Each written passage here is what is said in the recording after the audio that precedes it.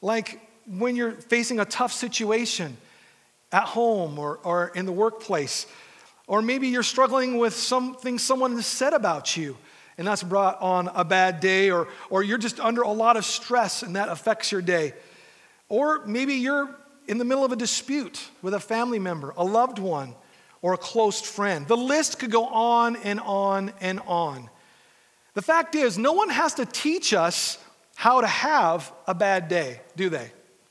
It just comes along pretty naturally, doesn't it? Well, I want to read you something. This is an insurance claim letter written by a gentleman to his insurance company. Now, the resource that I got this from states that this is an actual letter that was mailed into this insurance company. I cannot vouch for that, but I'm going to read you this letter to this insurance company. This is what it says. To whom it may concern, I was recently moving 500 pounds of bricks from the top of a 5-story building. It would take too long to carry them down, so I put them in a bucket and lowered them by a pulley, which I fastened to the top of the building. After tying the rope securely at the ground level, I returned to the top of the building, tied the other end to the barrel, loaded it with bricks, and swung it over the side of the building for descent. Then I returned to the sidewalk and untied the rope, holding it securely to guide the barrel down slowly. Now, some of you see where this is going, I can tell already. We continue with the letter. Since the bucket weighed 500 pounds and I weighed only 150 pounds, the force of the descending bricks jerked me into the air so quickly I did not have time to think about letting go.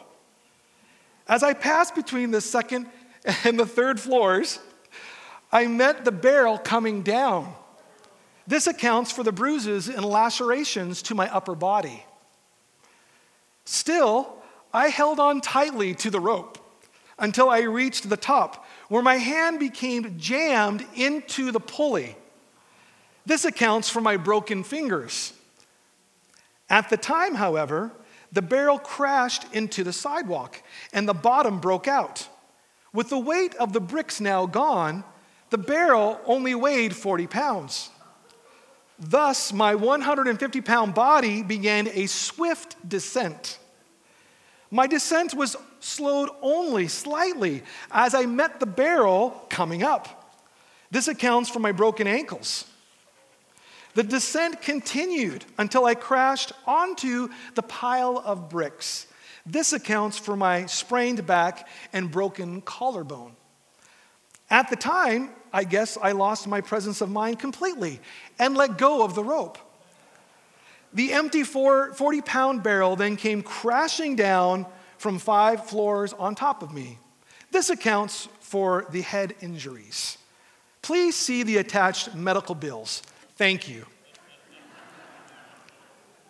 Again, I cannot say it, but I think that would qualify as a downright awful, terrible day. Amen?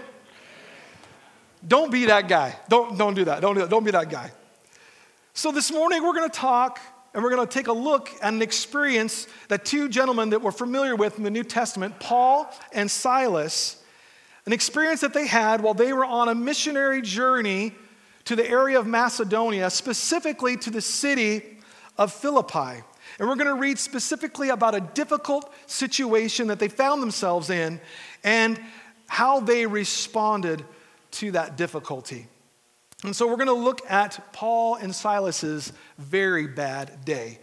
Acts chapter 16, we're going to look at verses 16 through 36. I'm so excited, the projector is working.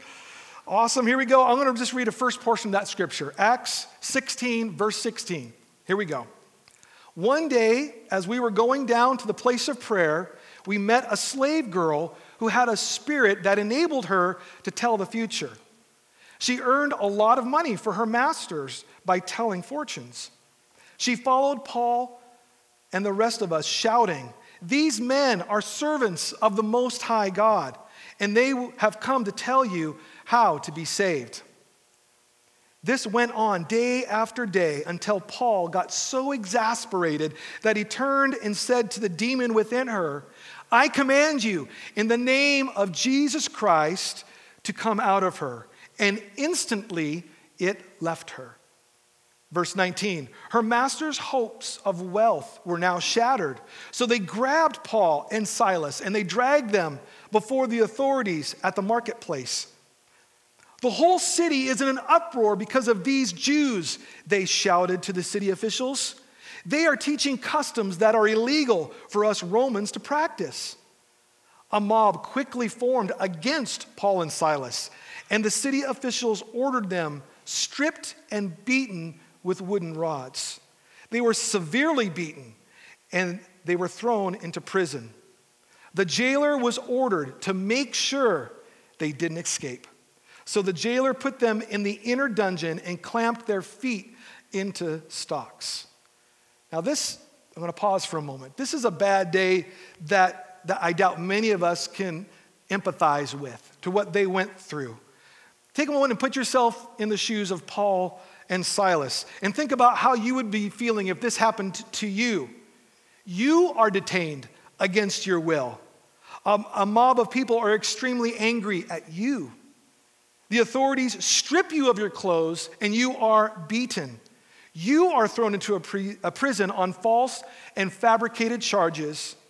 And you don't get thrown into the outer cell where all the light offenders are at. You are put in the inner cell, which is held for the most hardened criminals. And lastly, they put your feet in stocks. And just a little historical perspective of this, these stocks that they're talking about, it's not like the old Western films where, your head in your hands and you're kind of like this. And these stocks were actually, they were actually instruments of like torture to keep you in ultimate torture and pain and suffering so that you wouldn't even think of trying to escape. And even if you did, you would be so wounded, you wouldn't be able to get far. And so that's what they went through. And it's hard for us to even be in those shoes and to understand the suffering that they went through. So if this had happened to you and I, think about how we would respond, how we would have responded to the situation. We would probably question God and maybe be angry, become depressed. We might make statements like, God, why did you let this happen? This isn't fair, God. Why did you have to call on me to make a journey as a missionary in order for this to happen? This is one of the ones I've said a lot of times to the Lord. Lord, I didn't sign up for this. Right? God, I just can't take it anymore. I want to give up. We have made statements like that before God, haven't we? Those are our natural feelings, our natural emotions coming out. But the story isn't over. We're going to continue in verse 25. We're going to keep reading in verse 25. We're in chapter 16. Around midnight, Paul and Silas were praying and singing hymns to God, and the other prisoners were listening. Suddenly, there was a massive earthquake, and the prison was shaken to its foundations. All the doors immediately flew open, and the chains of every prisoner fell off. The jailer woke up to see the prison doors wide open. He assumed the prisoners had escaped, so he drew his sword to kill himself. But Paul shouted to him, "Stop, don't kill yourself. We are all here." The jailer called for lights and ran to the dungeon and fell down trembling before Paul and Silas.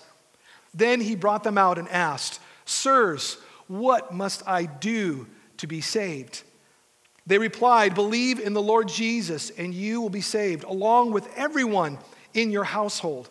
And they shared the word of the Lord with him and with all who lived in his household. Even at that hour of the night, the jailer cared for them and washed their wounds.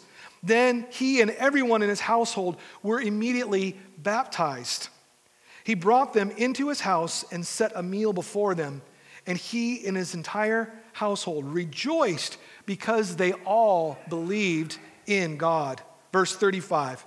The next morning, the city officials sent the police to tell the jailer, "Let those men go."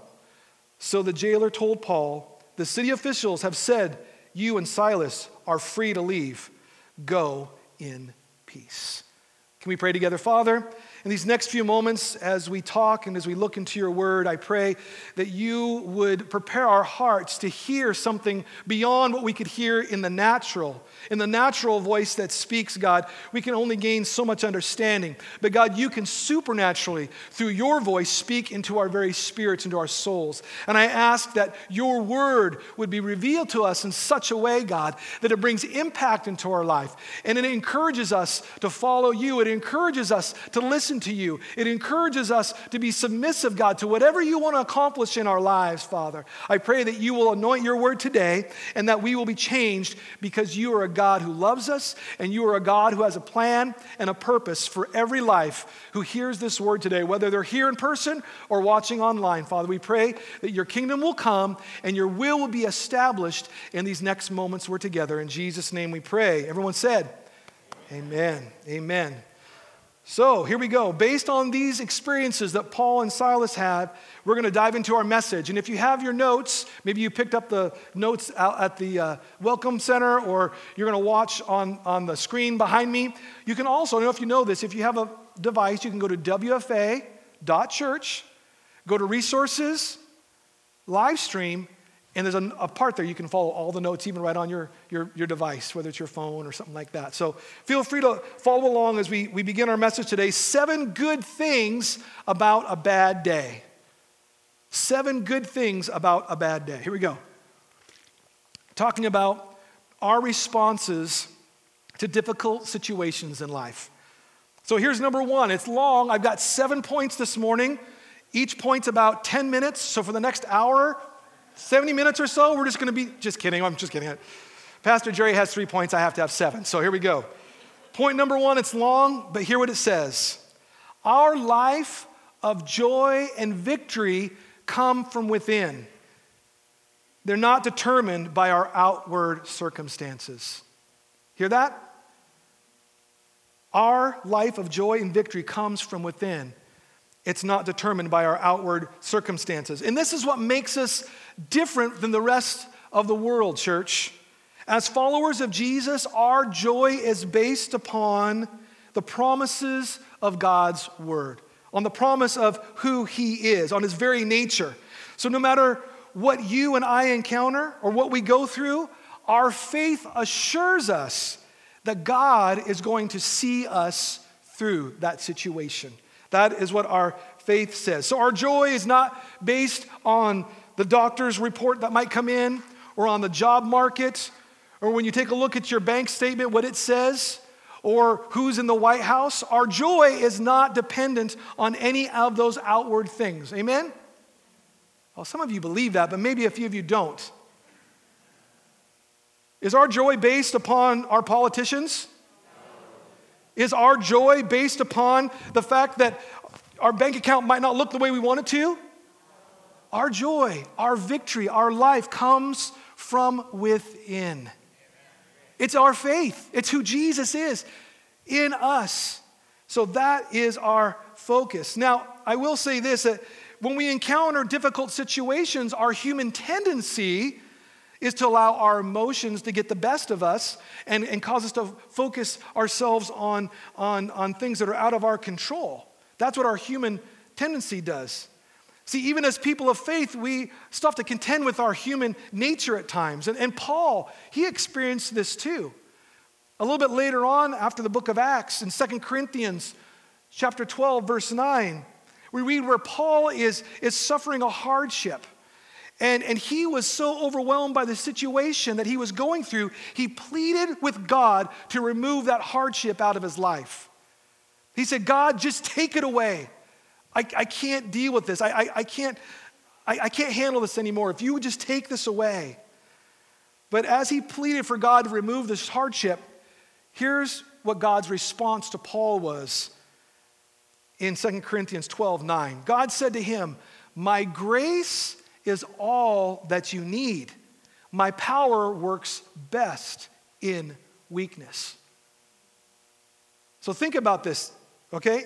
What the Lord's words were presenting to Paul, they were telling him, refocus. Get your eyes off your circumstance. Get your eyes off the trouble in the situation that you are so tied up in right now. Get your eyes off that and get your focus back on me. And so when God helped him refocus in that moment, Paul responded in verse 10 by saying this: "That is why I take pleasure in my weakness and in insults and in hardships, in persecutions and in troubles that I suffer for Christ."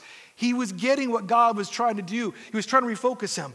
And then Paul said, "For when I am weak, then I am strong." He had a revelation because God was causing him to get his eyes off the situation and getting his eyes back on God. And it's the same for us. Our tendency is to look at how big the problem is, how troublesome it is, how we try to figure out how we're going to answer the problem. And God's like, no. Get your eyes off that and put your eyes on me. When we are weak, God's power is on display in our lives because we have to be dependent on the one who is stronger. Amen? We can try all we want to solve all of our problems, but we can't solve them all. It is impossible for us to solve our problems. But God is able to do anything, and he loves us, and he wants to remind us of that this morning. When we are weak, God's power can be on display in our lives. So our life of joy and victory is not determined by our outward circumstances. That's one good takeaway from having a bad day. All right, that's point number one. Let's go to point number two. Persecution may come even when we are doing what is right. Persecution can come even when you are doing what is right. And you might say, Pastor Darth, how is being persecuted for doing something that is right, how can that be perceived as something good? Okay, let's look back at our story. So while these two missionaries, Paul and Silas, were on their way to a prayer meeting, we read that they encountered a demon-possessed girl, and she was a slave to earthly masters. And she was this fortune teller for them. And so Paul cast this demon out of her, and she is set free. That is a good thing. And the girl's masters are upset by what just happened. And so they detained Paul and Silas, and they made these false accusations, and they stirred up people's emotions around them, and a mob came together. And Paul and Silas were publicly shamed. They were tortured, and they were imprisoned. All of this is a result of the fact that they were living righteously before God and they were walking in step with the Spirit. They encountered all that, even though they were doing what was right. And the Bible tells us that we, as followers of Jesus Christ, that we will face persecution when we do what is right. You can write this down or look it up later. Matthew 5, verses 10 through 12. It says, God blesses those who are persecuted for doing right, for the kingdom of heaven is theirs.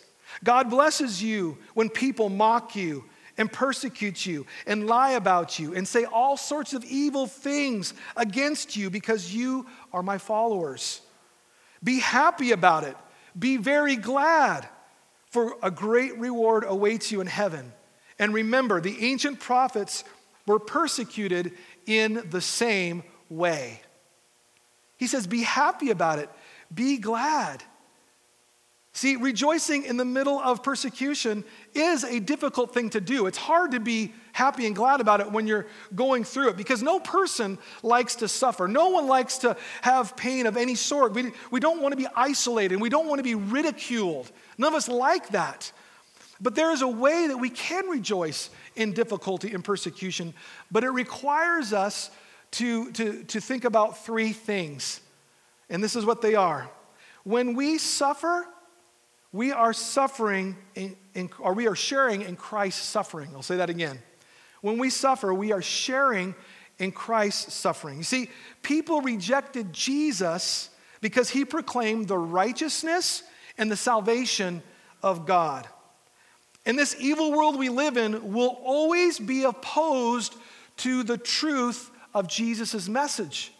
It'll always be opposed. So when we as God's children proclaim his message, we too can expect to experience persecution. And then when that happens, we are sharing in Christ's suffering. He suffered for the message, the good news, the reality of who he is. And if we are persecuted, we are sharing in the suffering for the message of Jesus. So that's one thing we can keep in mind when we think about rejoicing in persecution. But another thing we can think in mind is God promises to bless those who are following him when they're persecuted. We read that in verse 10. And then the other thought was this: when we suffer, we will be greatly rewarded. It also said that in verse 12. So our suffering is not in vain. There is purpose to that when we are identified with Jesus. God promises to bless those who suffer for his kingdom. Keep doing what is right. Keep persevering. Keep loving Jesus and following him, church. When we do that, we know that we will be centered in him. And no matter what we face, we have his promises. We have what he has in store, knowing that he will see us through it all. Amen? Number three, here we go. Prayer gets God's attention. Worship puts us in a position to receive. Prayer and worship. So here are Paul and Silas. They're broken. They're battered. They're locked away. What did they do? Did they ask to make their one phone call? Don't you get like one phone call when you get put in jail? Did they ask for their one phone call? Did they demand to see their lawyer? No. What did they do? Yep. Verse 25, Paul and Silas were praying and singing hymns to God. Now, I understand praying in times of trouble. There's many times where I have petitioned God, asking him to intervene because I'm in a tough situation. That makes sense to me, right? So maybe they were petitioning God to help them get out of jail. I don't know. Or maybe they were prayers of submission in that moment while they were locked away. They were submitting to God and to his will. The Bible doesn't say exactly what the content of their prayers were. It just says that they simply went to prayer. So I get that. But what I try to understand in my natural mind is, how did they go from a prayer meeting to a worship service? In jail, in stocks, having been beaten and all that they went through. How did they make this transition there? I mean, I don't understand. I mean, it's not like they had like a worship band in the cell with them. They didn't have a big screen TV on the wall with the live stream coming in, right? They didn't have those things. How did they go from a prayer service to a worship service? Don't know. All I know is the Bible says they just began to worship. Why would they do that? Why would they begin to worship? You see, true worship, friends, true worship comes from the very innermost part of our being. That's where it resides. That's that true worship. And what it says is, God, I trust you. I rest in you. And I know that I have the assurance of your love and that you will see me through anything. That's what worship says at its innermost part. See, when we choose to worship God, even in the middle of tragedy, we believe that God is bigger than our present difficulties.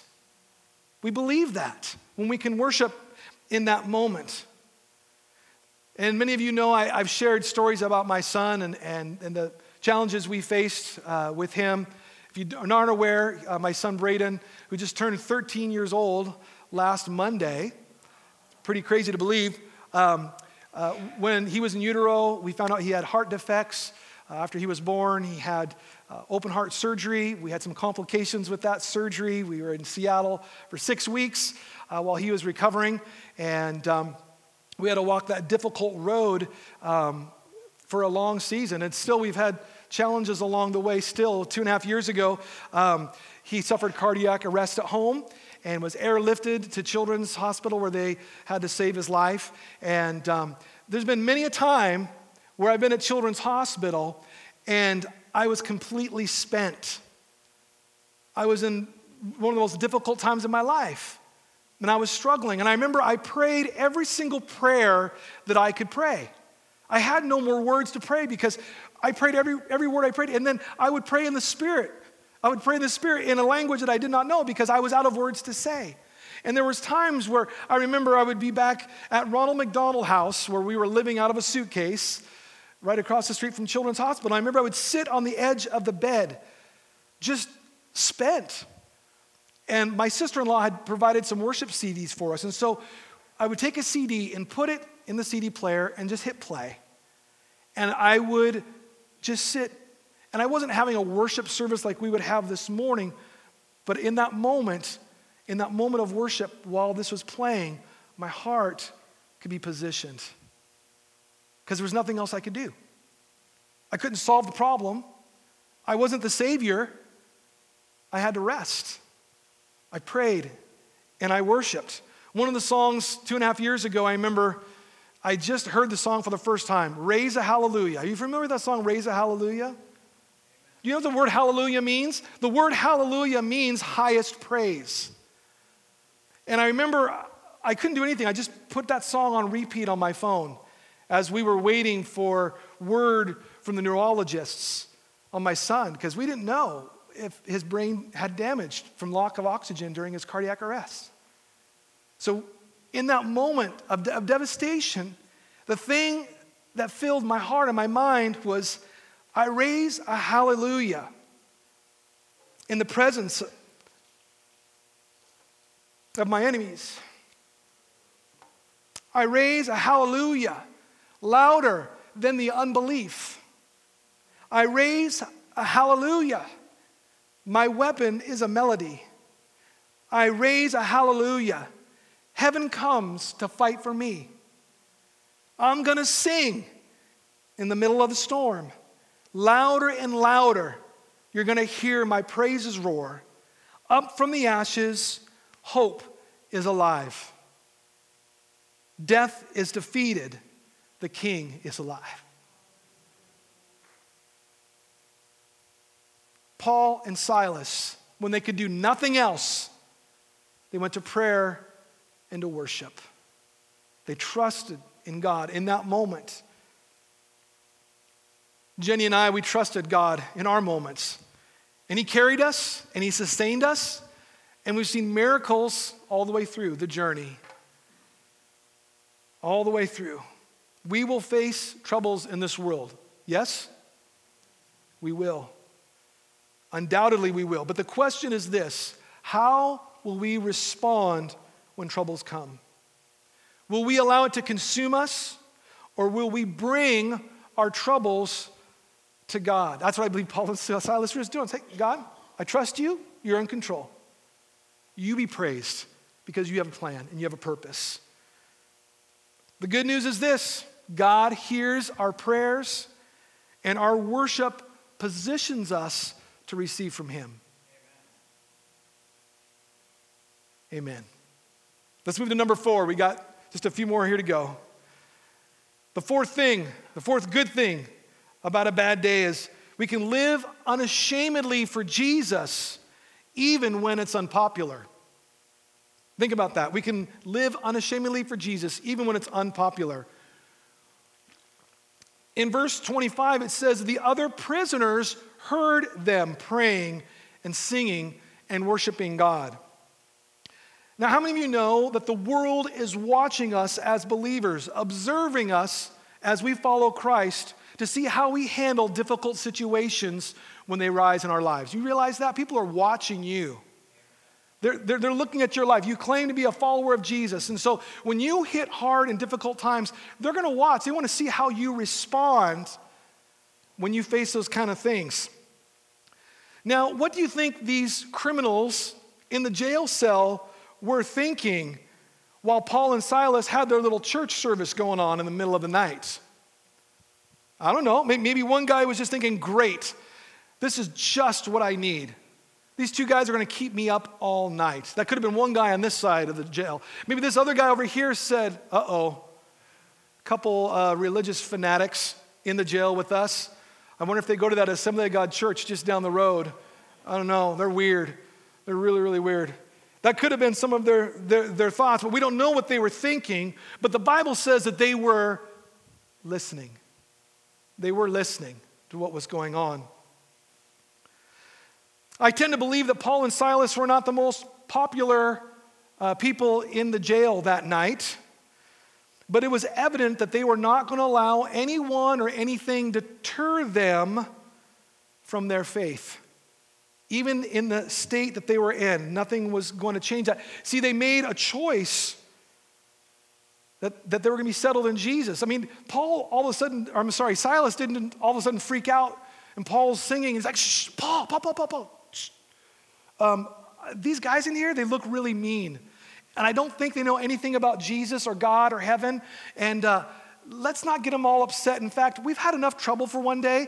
Let's just be quiet. Silas didn't take that position at all. He wasn't worried about what was going on. They didn't. That wasn't a part of their conversation. That wasn't. In reality, they didn't care about anything else. They didn't care what anyone might be thinking in that moment. Paul and Silas lived their faith out loud, recognizing that God was the only one who can bring them out of their terrible situation that they were in. They were plugging into their source. They were plugging into Jesus. They didn't care what anyone else around them thought. They didn't care about, this is who we are. We believe in Jesus. And so in that moment, they were living unashamedly. They didn't care. They didn't care who heard. They were plugging in to their source of Jesus. And they knew that he would be there and he would help them in their situation they found themselves in.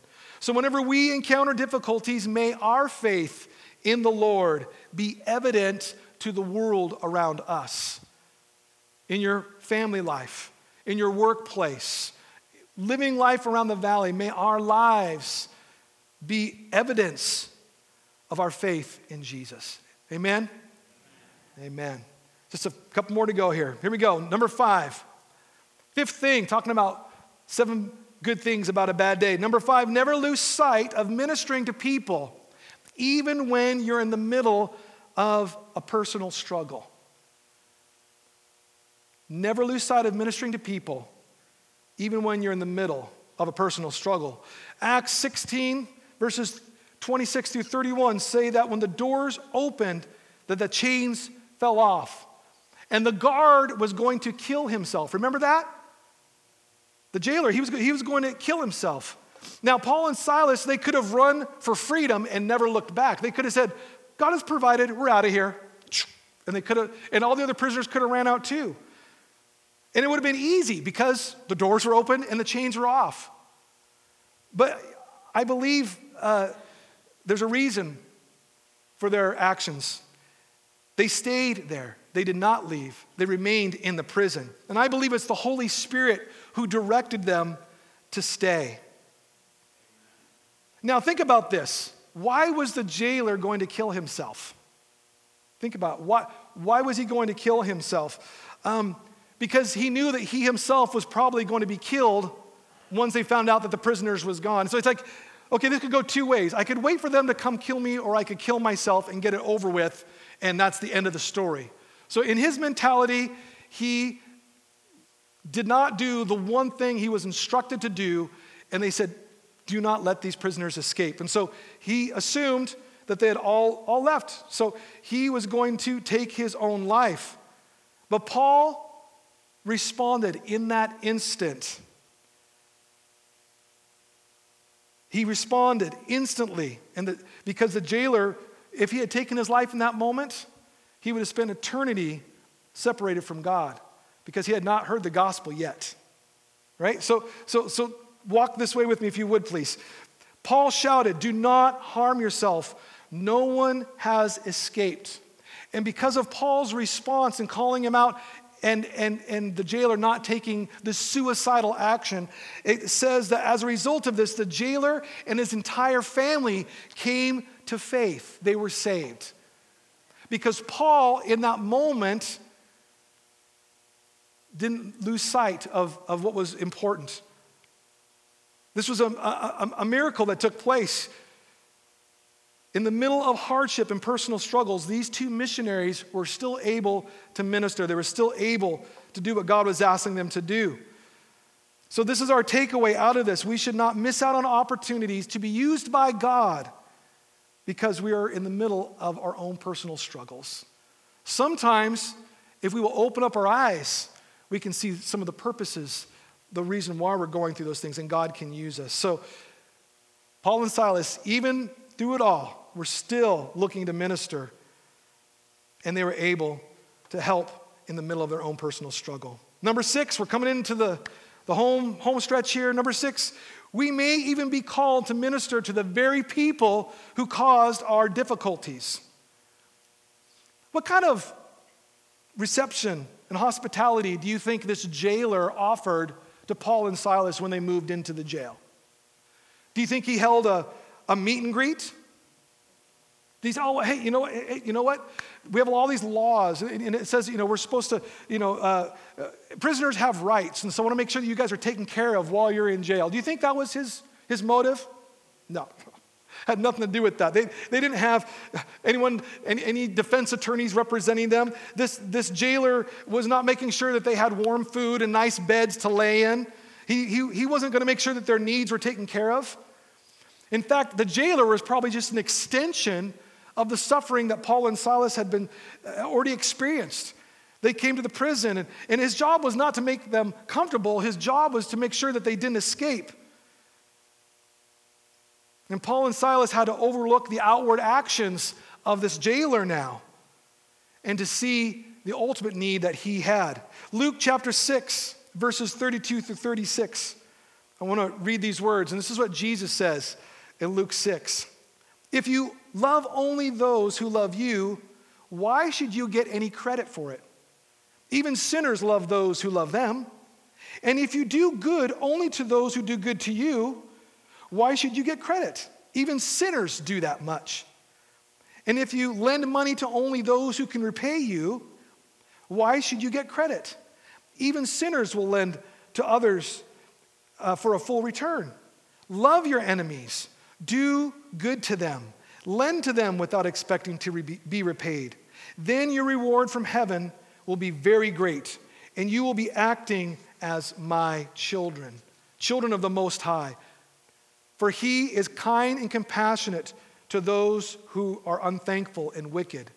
You must be compassionate as your Father is compassionate. It's a different way of seeing things. Back in 2005, there was an incident that took place, and there was a book that was written about this particular incident, and it's a story of a woman named Ashley Smith. Lived in the Atlanta, Georgia area, and she was a single mom raising kids, trying to kind of turn her life around. And in her experience, a man came with a gun, forced her into her apartment, and held her hostage.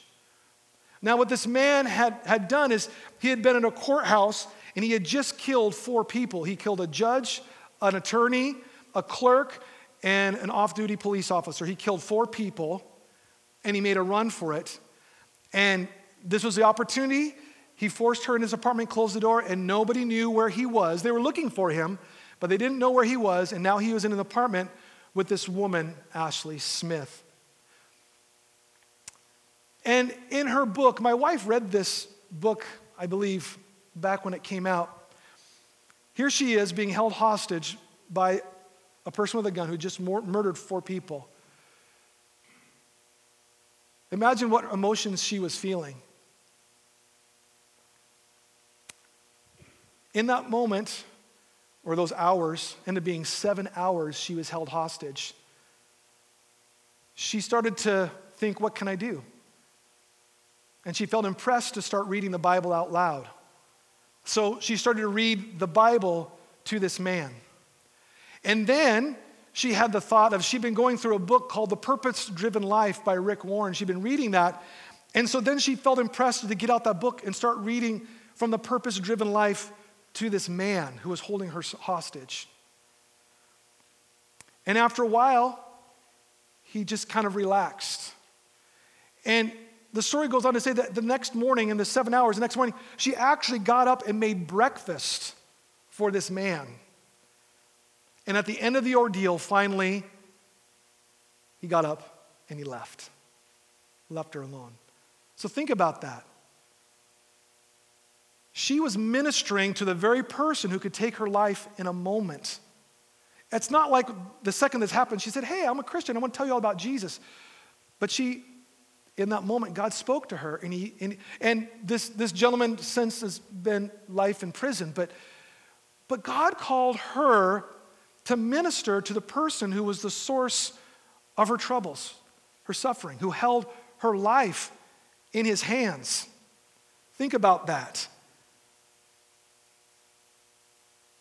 It seems almost odd, doesn't it, that God can use us to minister to the people in our life who bring difficulties our way. But when we follow Jesus, anything can happen. And we need to pray, God, your purposes. None of us want to go through difficulties, but if God can exchange beauty for ashes, as only he can, then we need to say, Lord, not my will, but what you want to be done, let it be done. Because we can submit ourselves to the Lord that way. So we might be called to minister to the people who cause us the difficulties that we're going through, as he did with Paul and Silas. And our last point, number 7, in conclusion, when we reach out to meet the needs of others, our needs will be met. When we reach out to meet the needs of others, our needs will be met. Verses 33 and 34, the jailer washed Paul and Silas's wounds and fed them a meal. Galatians 6:7 says, people harvest only what they plant. In other words, you reap what you sow. And our tendency is to look inward and not outward when we're going through difficult crises in our lives. But God's ways are different than our ways. It all kind of comes together in Matthew 6:33, where Jesus says, seek first God's kingdom and what God wants, then all your other needs will be met as well. God will take care of it all. I'm going to ask the worship team if they will come out and join me. If you'd bow your heads and close your eyes this morning. I tried to be obedient to what I felt the Lord was having me share this morning. In the year 2021, we've been going through the Bible on Wednesday nights, journey through the Word, and we've been in Acts recently and walking through those chapters. And this particular account in Acts just was so settled in my spirit. And I was like, Lord, what am I to share today? Well, Pastor Jerry's gone. And I could not get away from this account, Paul and Silas. And so I've tried to be obedient with his word and through the account that we read in Acts chapter 16, being reminded that our joy and our victory comes from within, where the Lord is seated. It's not on the outside circumstances that we go through. That when we pray and as we submit ourselves to God, he responds to our prayers and he inhabits our worship. And we can receive of him. And when we live unashamedly for Jesus, others can be drawn towards him. We can understand that there might be opportunities we can help others and minister to others even when we're struggling. God can use us for his kingdom. And when we reach out and help others, God always takes care of his own. So with every head bowed and eye closed, we're just going to go to 2 points, and it's this. The jailer asked the most important question any person could ask. He asked the question, what must I do to be saved? And the answer to that question is, believe in the Lord Jesus, and you will be saved. So whether it's someone here this morning or someone who's watching online, if you are asking that question for the first time, Jesus invites you to come to him with all your pain, with all your struggle, with your sin, with your questions, so that you can believe in him and he can take that burden away from you. And then you have the hope that he is going to walk alongside of you and be with you. And then one day you have the hope of heaven because of what Jesus has done. So that's the first question. Anyone who is here, and you ask that question, what must I do to be saved? Or watching online, believe in the Lord Jesus. Second question of this, all of us struggle, all of us go through difficult situations, and I believe in my heart there's people here today. You are in the middle of a struggle. And what your struggle looks like and your difficulty looks like can be totally different from the person across the aisle from you. But we are all in the same position. We need Jesus in the middle of the storm. And so if you are going through a difficult time, I want to go through to a time of prayer. I'm going to ask you to do something, put action to your faith, just like Paul and Silas. If you're going through a difficult time, would you just stand where you are right now and say, Jesus, I'm struggling. I've got this problem, and I need your intervention today. Doesn't matter what it is. Thank you.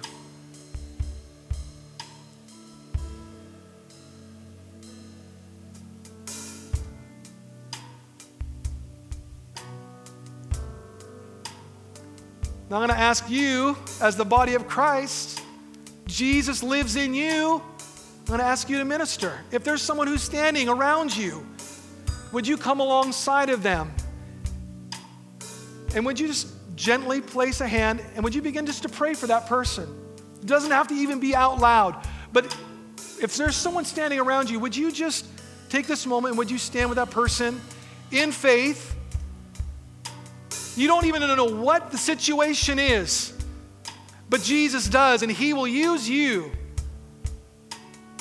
He will use you in this moment to stand with a fellow follower of Christ in their time of trouble. And we are going to pray the prayer of faith this morning. We believe that God is bigger than it all. We believe that God has plans and purposes, and now we're going to believe and pray in faith, and then we're going to trust that God is hearing our prayers and He is actively working on our behalf. Can we pray together? In Jesus' name, we pray, Father,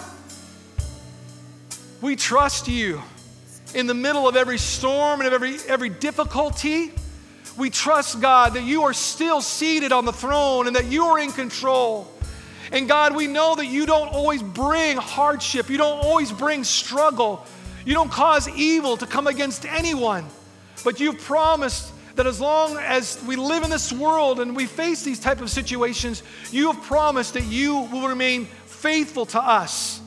And You remain faithful and good in the purposes that You have for Your people. And Lord, we have not asked for struggle, but Lord, it comes.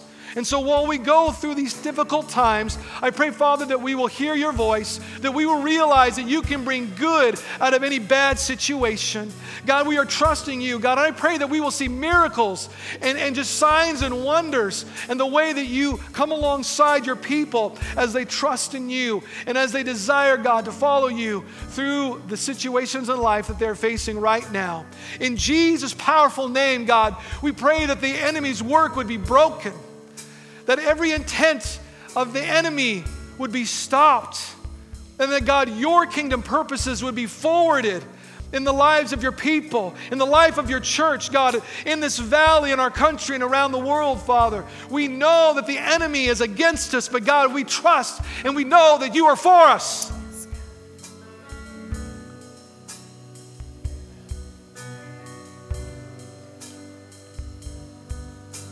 In Jesus' mighty name, we ask these things.